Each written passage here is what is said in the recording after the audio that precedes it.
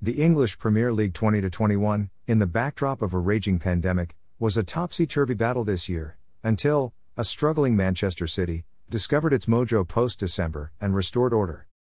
With the championship virtually decided, and even the relegation places almost certain, the focus turned onto a resurgent Liverpool, a strengthened Chelsea, an out-of-steam West Ham, a solid Leicester and an almost out-of-the-race Tottenham. With a top-four finish virtually out of sights, Liverpool had their backs to the wall.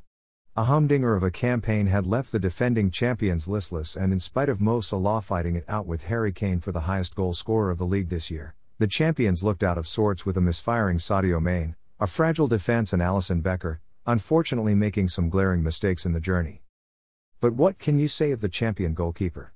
He redeemed himself with some style and ensured that Liverpool break into the top four, which looked virtually impossible with just a few weeks ago.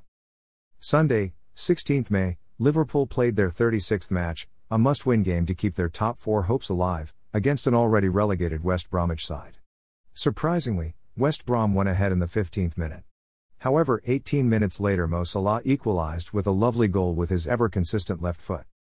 The teams remained locked at 1-1, until Liverpool won a corner kick in the dying minutes, 95th, of the game. Just before the kick was to be taken, Alisson Becker ran up to join the team in West Brom's box. Alexander-Arnold delivered the kick. Almost unnoticed and unmarked, Alisson Becker with a perfectly timed leap, headed the ball to the right-hand corner away from S. Johnston's outstretched left arm. It was a massive moment. It gave me goosebumps. Liverpool had their hopes alive.